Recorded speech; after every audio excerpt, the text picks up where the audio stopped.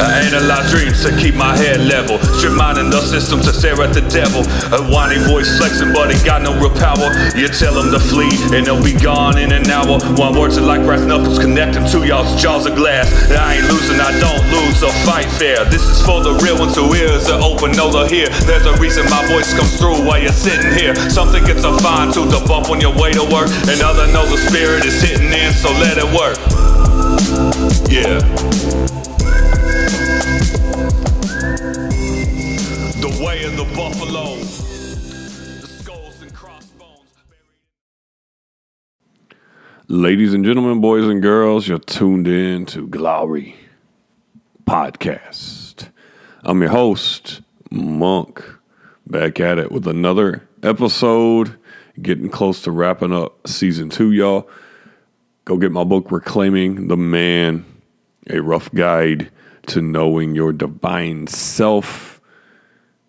Again, a bunch of the stuff that we talk about on the podcast, it's all encapsulated in that book. So it's a great resource to have.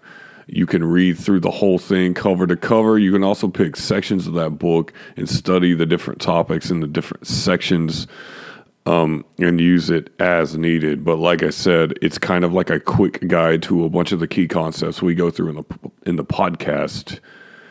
That way you're not having to go through and re-listen to 70 plus hours of content. You have the book right there to flip through, get what you need. The book will also challenge you and wherever you're at in your faith walk. It will challenge you to grow. It will challenge your ideas. It will give you enough to pull you out of your comfort zone, but it's not going to give you so much that it's just going to beat you down and make you feel bad. But that was part of the goal in writing the book, was to challenge you, to push the envelope just enough to get you to step outside of your box and continue growing, but also to provide you some comfort, to let you know that, like, hey, this is stuff men go through. This is stuff people go through, and it's perfectly normal. You're in good company if you're going through the stuff that's laid out in the book, or you are seeking the things that are laid out in the book. You know, I wrote the book, and then I myself am actually going through the book step by step, going through all the questions at the end of each section and challenging myself in that way. And it has been very, very fruitful. So go pick up that book. Today's episode, via request, popular demand, we're doing a book episode over a different book, but this book is The Prophet by Khalil Gibran. So I actually read this book for the first time when I was 19 years old. I was in a intro to philosophy class at Lee College. So those of y'all Baytown people, what's up? And we had this project we had to do. Our professor, it was Professor Lack. So I don't know where he is now, but what up, Professor Lack? And he gave us this project. He gave us a list of kind of touchstone philosophical works, like 25 of them. You got to pick one from that list. You had to read it and write a report about it. And that was one of our projects, like our outside of classwork type of project. So I chose The Prophet, Khalil Gibran, and I'll be honest, I chose it because I found it in the library and it was short. That's why. But it has become a book that I've read several times. I'll probably read this book once a year, but it's also between this and The Alchemist. If we do this Tim Ferriss style, so Tim Ferriss and his podcast, he always asks his guests what's the book that they've gifted the most to other people. And this is the book I probably gifted the most to other people, either this or The Alchemist by Paulo Coelho. So it's a short read, but powerful concepts. Again, the book is laid out into short proverbs, and it's written in kind of what we would say a narrative, almost like a biblical style, very much written from the framework or the tone of like Jesus giving the sermon of the Beatitudes. I believe, let me see, the book was written in around 1920. And Khalil Gibran, though, himself, originally born in Lebanon, family immigrates to the United States. And, he's primarily known as this kind of World War I era poet, author, philosopher, though he didn't like people calling him a philosopher. He didn't feel like he was worthy of the title. He was just trying to make beautiful art. He was also a visual artist, and if you get a copy of The Prophet, which I recommend you do, you will see like some of the drawings and stuff in the book. He does all the art himself. And he made his living mostly through the visual arts, and he wrote his poetry, wrote the other stuff, and a lot of that stuff did not get published until, late in his life, and his estate has made a lot more money off of his work posthumously after he's died than when he did when he was alive. He also wrote a beautiful book called Jesus and the Son of Man that's like this take on the apostles and Jesus during the time of Jesus' crucifixion. And it's a beautiful book in the way that's written. So if what you read in The Prophet or what we go over in The Prophet today interests you, go get that. If you like the style or you're familiar with The Prophet, go check out this other book he has written called Jesus and the Son of Man. So we'll get into some of this book today. It's The Prophet by Khalil Gibran. And let's see, I'm just going to read again, kind of like we've done in past book episodes. I'm going to read a short section. We'll break it down. Now, the book is broken down into sections based upon topics. And so this first section is this first excerpt that I'm going to read is from a section called On Children. All right. And so basically, like, kind of the framework of the story is this prophet who's lived in this town. He's leaving the town, and as he's leaving, all of these people from the town gather around and ask him questions before he leaves. And so the beginning of each chapter starts with a different person in the town asking him a question. So this is from the beginning of the section called On Children. And a woman who held a babe against her bosom, said, "Speak to us of children." And he said, "Your children are not your children. They are the sons and daughters of life's longing for itself. They come through you, but not from you. And though they are with you, yet they do not belong to you." So just that first little paragraph right there, boom. Something we've talked about a lot on this podcast, right? Some of the parenting episodes, if we go back to some of the stuff we looked at in the first season, my children are not mine. They came through me, they were given to me, but they are actually just manifestations of life itself. They're manifestations of God. God's giving them to me as gifts. It says it all over the scripture that, right, your children are gifts given to you by God. And so it is not my job as a parent to control them, to try to make them be who I want them to be. They are their own people. And as any of you know who have children, as most of you know who have children, right? They're their own people. They're their own people the day they come out of the womb. They're their own people even in the womb before they're born. They're already developing a personality, character, all of these things. Your job as a parent is to understand that they're not yours, because when we look at it like they're my kids, it's my kid, like they are yours, but they're gifts given to you by God. They're blessings, because then we take possession of the children. And children are not possessions. People are not possessions. And then we get into this over-controlling mechanism that causes all kinds of problems. That also doesn't mean that we don't provide guidance with our children. So this is fine line of providing guidance, of being there, but also not controlling them and allowing them to be their own people. And Gibran gets back into this in the next little paragraph. So back in the book, and though they are with you, yet they do not belong to you. You may give them your love, but not your thoughts, for they have their own thoughts. You may house their bodies, but not their souls, for their souls dwell in the house of tomorrow, which you cannot visit, even in your dreams. You may strive to be like them, but you seek not to make them like you.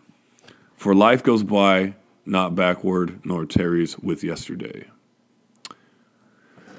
So a lot going on there. Again, so I love this concept though. Give them your love, but do not give them your thoughts. Now, what he means there too, and some of this, again, he's Lebanese, so English is not his native language, so some of his phrasing is very interesting.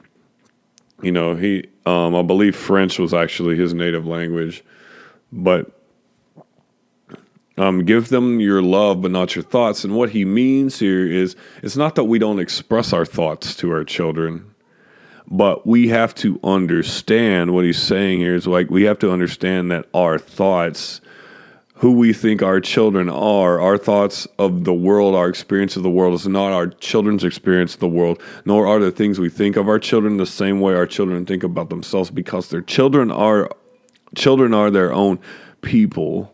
They're going to have their own thoughts, their own dreams, their own aspirations, and their own way of seeing and experiencing the world that is different from ours, and that is okay. It's actually more than okay, because as he goes into that next section, right, their souls dwell in the house of tomorrow, Gibran says. And what that means is, like, you are preparing your children for a future that you're not going to be able to live in a world that you're not going to be able to see. So the fact that your children are different, developing, growing, and you allow them space to have their own thoughts and be their own people, it's a good thing, because they're going into a world that you're not going to be in, one, and two, it's a world that you can't live in. You're not prepared for, and I was reading in my Bible today, and you see this example with David in Chronicles. David tells God he's going to build God a temple. David sets everything up to get the temple built, and then the Lord's like, no, David, you're not going to build a temple because you're a man of war and you shed too much blood. I need a man of peace to build the temple and to bring the nation to rest. So your son Solomon is going to take over building the temple because he has not known war, right? And so, but it's this same archetype of David lived and existed in a world that was very much different than the one Solomon comes up in. And Solomon, what he brings to the table is exactly what his kingdom needs at the time. Just like David had to be a man of war because that's what the kingdom needed at a time, just as what my children, my biological children, see and experience right now is preparing them from the world that they will live in when I am gone. And so, we have to understand that as parents, but also not even as parents, and I'm talking to the men mostly here, as leaders in our communities, we have to understand that the intention, I guess what I mean is the intention, the heart of the matter can always be the same, but the result, the method, right? The method, the way in which we go about things, or the way in which the kids that are under our charge, whether that's our biological kids in our community, wherever you volunteer, wherever you work, the method might be different, right? The heart is the same and the expected result is the same, but the method might be different, and it might have to be different because the world is changing, if that makes sense.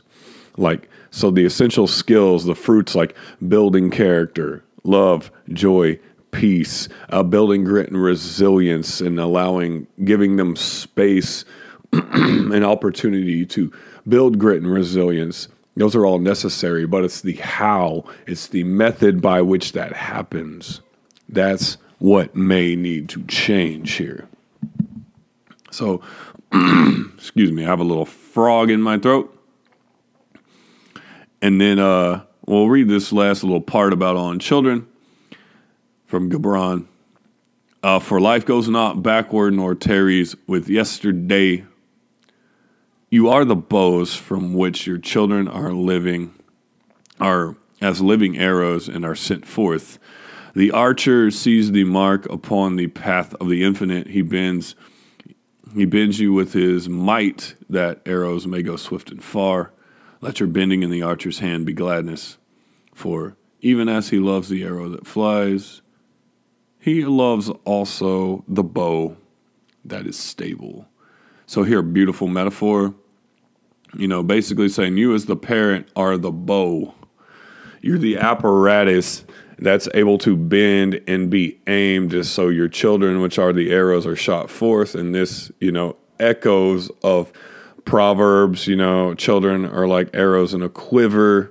And we're not going to get into the quiver theory behind that. But echoing Proverbs, and again, Gibran is LeBron. What if there was a Gibran? What if LeBron reads Gibran? That will be a great podcast.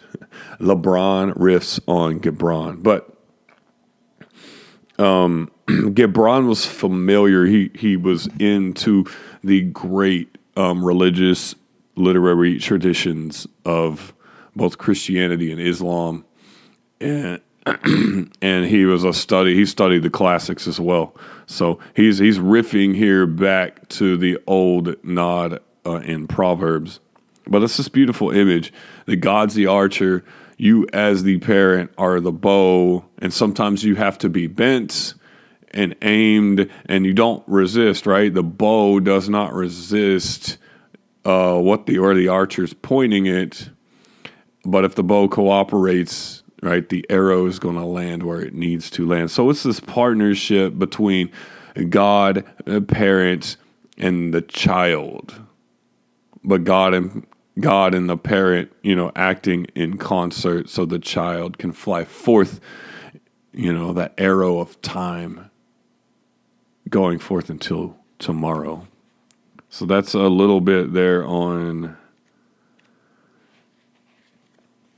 children from Gibran. And there's just some cool stuff. This one's from a section called On Giving. This next little excerpt, and we've talked a bit about giving here on the podcast. You need to tithe, you need to give into something, and then again, it's this concept of first fruits, right, that we've talked about. The first fruits of your income should be going back to God, especially if you're feeling like you don't have enough. It's this old concept. I say this in a song of mine. What you won't do with $5, you won't do with 5 million. I do it in a song called Bar None on the Glory Music side if you want to check that song out. But if you're not going to give, say you got $5 and that's all you have to your name. If you're not going to give of the $5, you won't give of the 5 million when you got 5 million in your pocket, because money magnifies the heart. But we got to think of most of us in America listening to this, or even if we're in another country, most of us, 12 or more % of what we get on a paycheck comes out and goes towards paying taxes before that money's ever in our hand. My suggestion is you allocate another percentage to go straight out of your check into a ministry or a whatever God's putting on your heart, that organization of choice or that person of choice. So you're sowing that money into the kingdom first. Because again, God can do more with your 10% than you can do with your 100. Right? But it's the first fruit of that gets blessed. The way we look at it a lot of times is, well, I'll pay all my bills, I'll buy all the stuff, and then I'll get into giving my tithe or my offering. It's like, no, give that first. And all I can say, just anecdotally, you don't do this for the benefits it gives you. But I can say, since my family has put this into practice, it's changed the game. It's changed the game financially for us. It's changed the game in terms of just time, work, stress. All of these things just start falling off if you can give a first fruit offering. And then it applies to other things in your life. You can give a first fruit offering of your time to something. So like, it's just something I did. I would always get, my reading in, get my prayer time in, get my scripture in during the day, but it always wasn't necessarily the first thing I did in the day. And so I stumbled along this concept of first fruits, and I just started making that prayer time and scripture time just a little bit. Doesn't have to be a lot. The first thing I do when I get up in the morning, and then go about my day, and just that change in mindset and just that change in that habit has produced so many results. And there are even days where that's all that I do, right? There might have been other days in the past where, okay, I got home from work and I read scripture for 2 hours, or, I went and prayed and got all this, but something about giving your first fruits to the Lord and whatever that is, it supercharges everything else that you do. So test God in that. That's my challenge to a bunch of y'all. But back in the book, this is from a section on giving. You often say, I would give, but only to the deserving. Well, the trees in your orchard say not so, nor the flocks in your pasture. They give that they may live, for to withhold is to perish. Surely he who is worthy to receive his days and his nights is worthy of all else from you. And he who has deserved to drink from the ocean of life deserves to fill his cup from your little stream. And so we see this a lot with where our tax dollars go, right?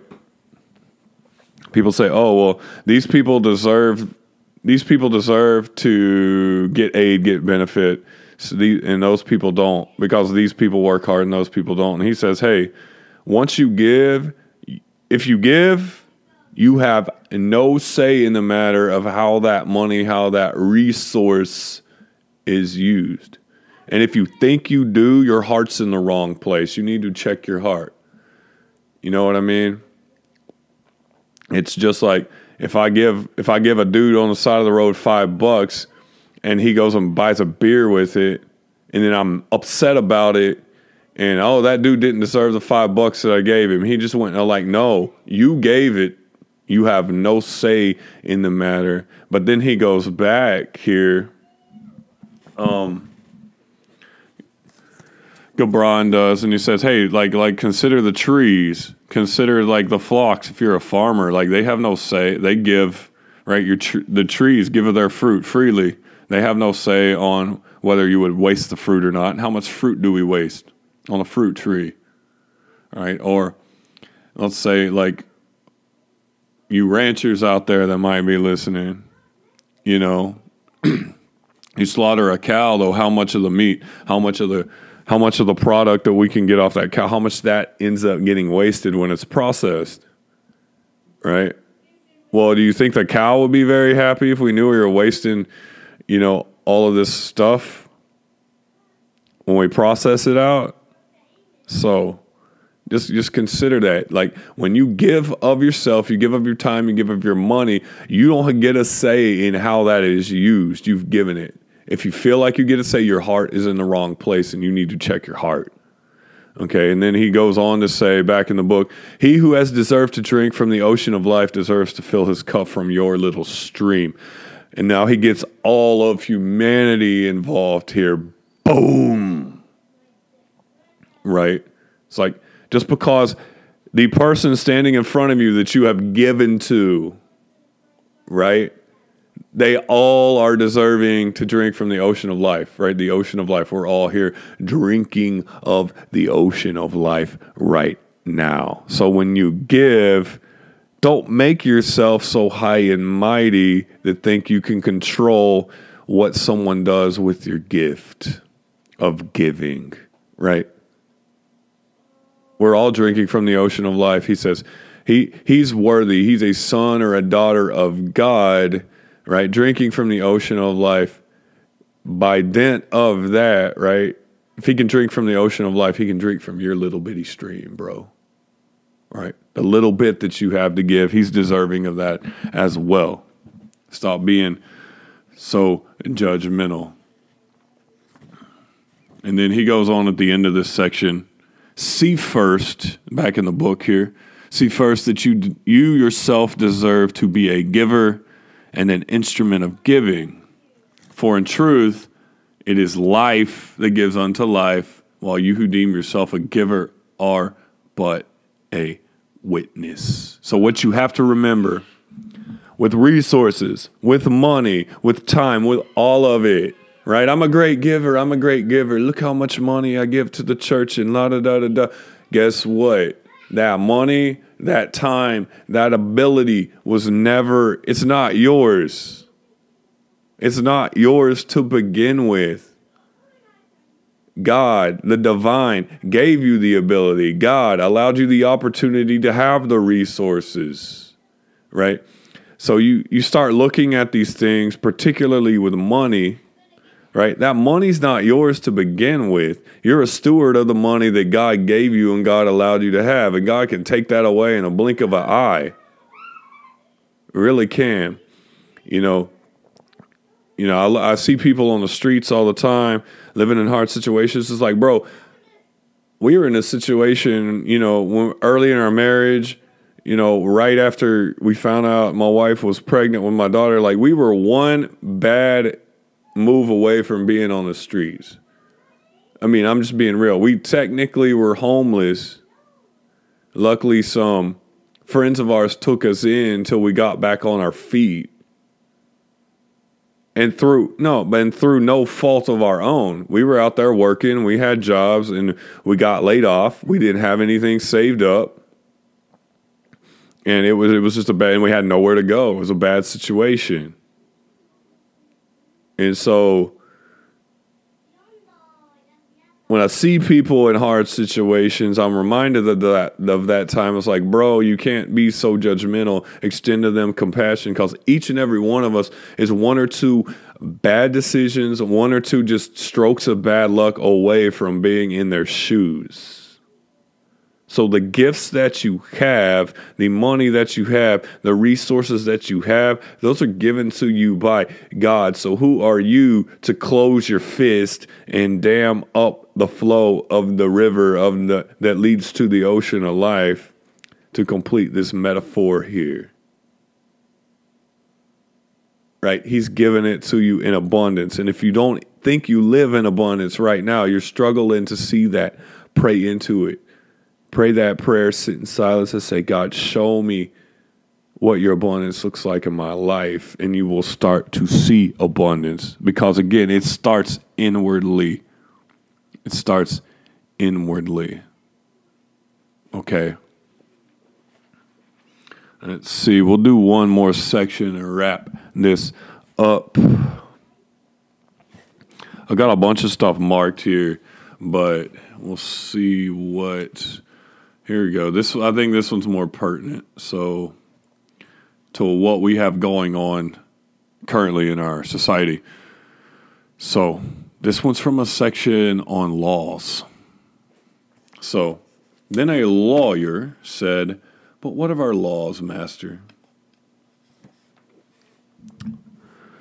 And he answered and said, "You delight in laying down laws. Yet you delight more in breaking them, like children playing by the ocean who build sand towers with constancy and then destroy them with laughter." Excuse me. "But while you build your sand towers, the ocean brings more sand to the shore, And when you destroy them, the ocean laughs with you. Verily, the ocean laughs always with the innocent. So he's likening the building of laws, the making of laws, to children playing with sand on the beach. And the thing with children playing with sand on the beach is, right, there's play involved. There's laughter. It's fun. It's a little game. And he says, this is what laws and building your little societies look like from the eyes of the divine, of God. Oh, this is cute. You're making your little laws, you're abiding by them, and then people break them, and then y'all punish each other. He's like, y'all are like little kids because y'all really don't understand. But he's like, the things with the childlikeness is you laugh about it, you move on, and you understand it's play. The problem then becomes, though, the way we see things in society is there's no play involved. And then we put people's lives at stake. So he goes on in that next section. But what of those to whom life is not an ocean and man-made laws are not sand towers, but to whom life is a rock and the law is a chisel which they would carve it in their own likeness? Whoa. So he's like, look, like this is it's echoes of Jesus rebuking the Pharisees. Right? They make up all these laws and strictures by which to abide, and then look for a reason to hold it over people to break it so they can punish them. But saying, okay, life is not like this ocean that moves and flows and has play to it, but they see life as a rock that they have to carve out and chisel. But guess what? When they carve and they chisel and it's not moving and flowing and in conversation, what ends up happening? They build a life, they build laws, they build a society that doesn't look like God, does not look like the infinite, which the ocean here symbolizes the infinity of God, the eternity of God, the Spirit, and how water connects all of us through all things, and this connection between the one kid playing in the sand and the other kid playing in the sand, right? Instead, we see life this way, and what does our society, what do the communities we live in begin to look like? They look like false gods, false idols that are carved into our own image, not the image and likeness of God eternal. Back in the book, what of the cripple who hates dancers? What of the ox who loves his yoke and deems the elk and deer of the forest stray and vagrant things? What of the old serpent who can't shed his skin and calls all others naked and shameless? And of him who comes early to the wedding feast, when the overfed and tired goes his way, saying that all feasts are violation and all feasters are lawbreakers.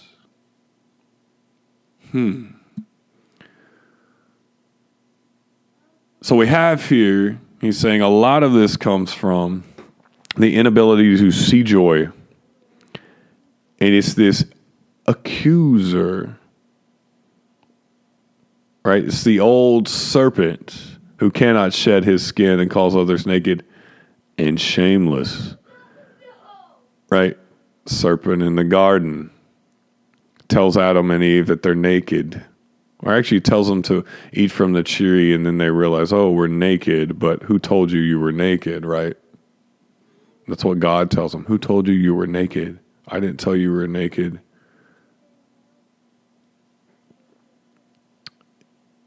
And then we have shadows of, right, him who comes early to the wedding feast. If we look at the archetype of the older brother in the story of the prodigal son,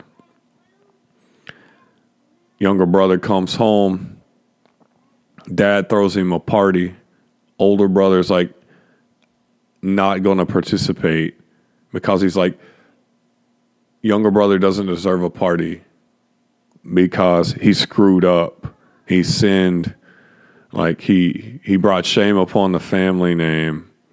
And then This is the same as this guy who comes to the party, and then all he ever does is he eats, he drinks of all the things that are provided at the party, but then he sits around saying that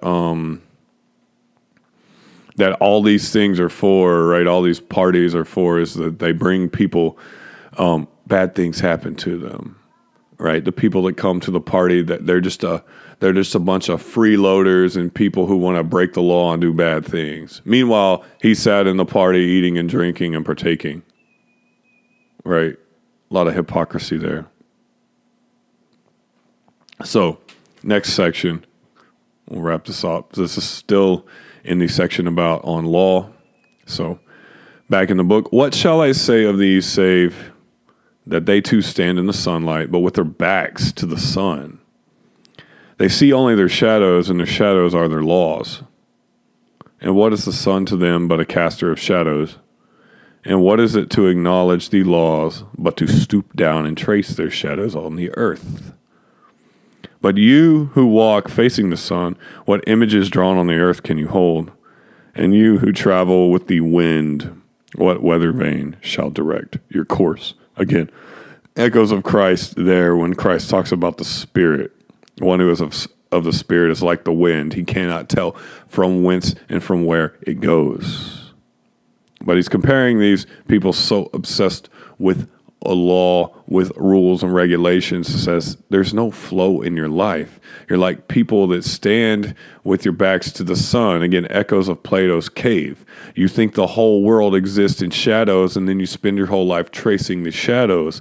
These laws are a shadow of the greater reality, which is the sun, but you cannot see the sun, and you don't even realize that the sun gives you the ability to even cast the shadow that you're tracing and building your whole world upon.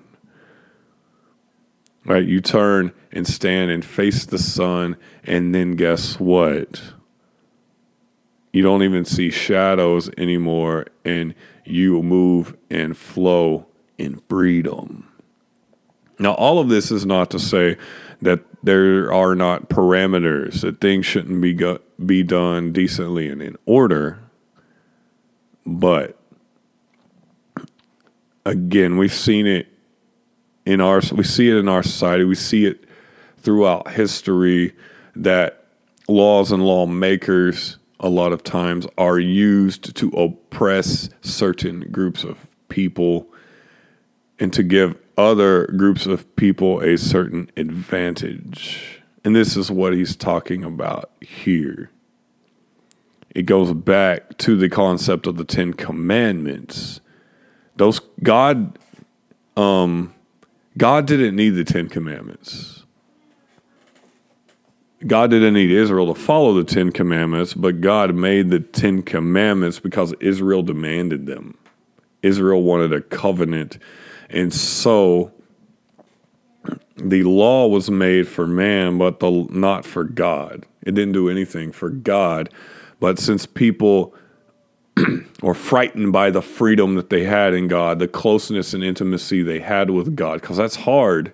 It's hard to do. They'd say we would rather have a series of rules to follow than to actually be in relationship flowing freely in communion with you.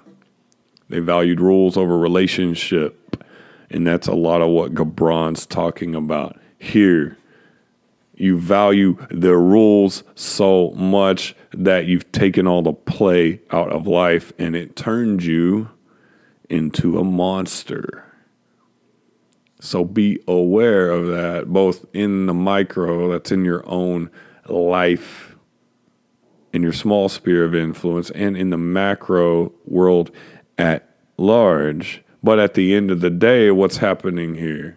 Getting back to Gibran's image of people standing with their backs to the sun.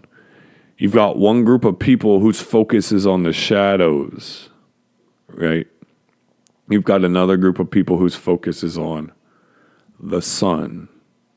So what you focus on is what you become and what you behold. What you worship is what you become. You worship the shadow, you become a shadow. You worship the light, you become the light. So let's become the light, brothers and sisters. Become the light. That's all I got for y'all tonight. Again, Khalil Gibran, The Prophets. That was the book we read these excerpts from. Again, you can get a copy of that book anywhere cheaply. It's all over the place. Short book. Very much in the style like we read through. So recommend everybody getting it. Again, I said this is a book I read probably once a year. But until next time, y'all, Chapoy Monk, peace and blessings to you from the Most High. I'm out.